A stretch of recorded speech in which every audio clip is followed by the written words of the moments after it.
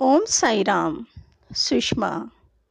बाबा की प्रेरणा से सभी साईं भक्तों को बाबा की कुछ कहानियाँ और कुछ चमत्कार बताने जा रही है कि बाबा कितने दयालु और सर्वव्यापी हैं कि किस प्रकार अपने भक्तों को ऋण मुक्त कराकर उन्हें ऋण से मुक्ति दिला देते हैं और किस प्रकार उन्हें स्वप्न में दर्शन देके शिरडी भी बुला लेते हैं। एक बार गोवा से दो सज्जन शिरडी के लिए आते हैं और दोनों ही बाबा के दर्शन के इच्छुक हैं।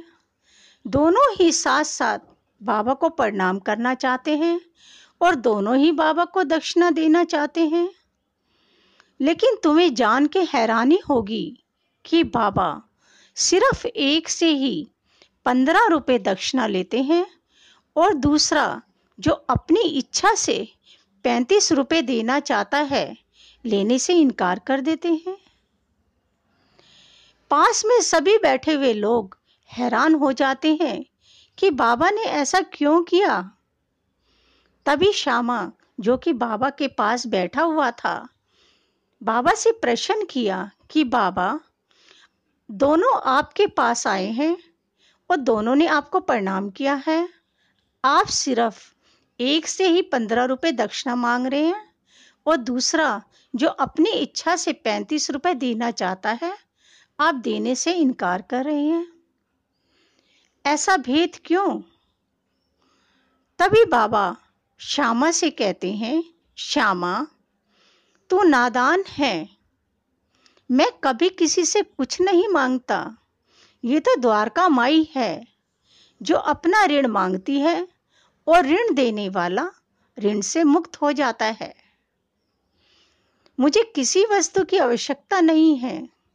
मेरे कौन से घर बार हैं या कौन से बाल बच्चे हैं जिसकी मुझे चिंता हो। बाबा बताते हैं कि एक बार एक सज्जन अपने जीवन काल में बहुत निर्धन था। उसने ईश्वर से प्रार्थना की कि अगर मुझे नौकरी मिल गई तो मैं 1 माह का पगार आपको अर्पण कर दूंगा। भाग्य ने साथ दिया, उसको नौकरी मिल गई। उनते पाते पाते नौकरी 30 से 60, 60 से 70, 70 से 700 हो गई। लेकिन वो प्रसिद्धि पाकर अपना वचन भूल गया। मैंने तो सिर्फ 15 रुपए ही मांगे हैं जो इसके पहले महीने की पगार थी। इस प्रकार बाबा एक दूसरी कहानी बताते हैं कि मेरे पास एक रसोइया था जो 35 सालों से बड़ी ईमानदारी से काम कर रहा था, लेकिन बुरी लत के कारण उसकी नीयत खराब हो गई। उसने सारे मेरे रुपए चुरा लिए। मैं बहुत दुखी हुआ और रात दिन रोता रहा। जब मैं बरामदे में बैठा हुआ दुख मना रहा था, तभी रास्ते में से आते हुए एक फकीर ने मेरे दुख का कारण पूछा। तब मैंने उसको सारी व्यथा बता दी। सुनकर फकीर बोला, ठीक है, शिरडी में एक साईं बाबा नाम के संत रहते हैं, तो उनके पास जाओ।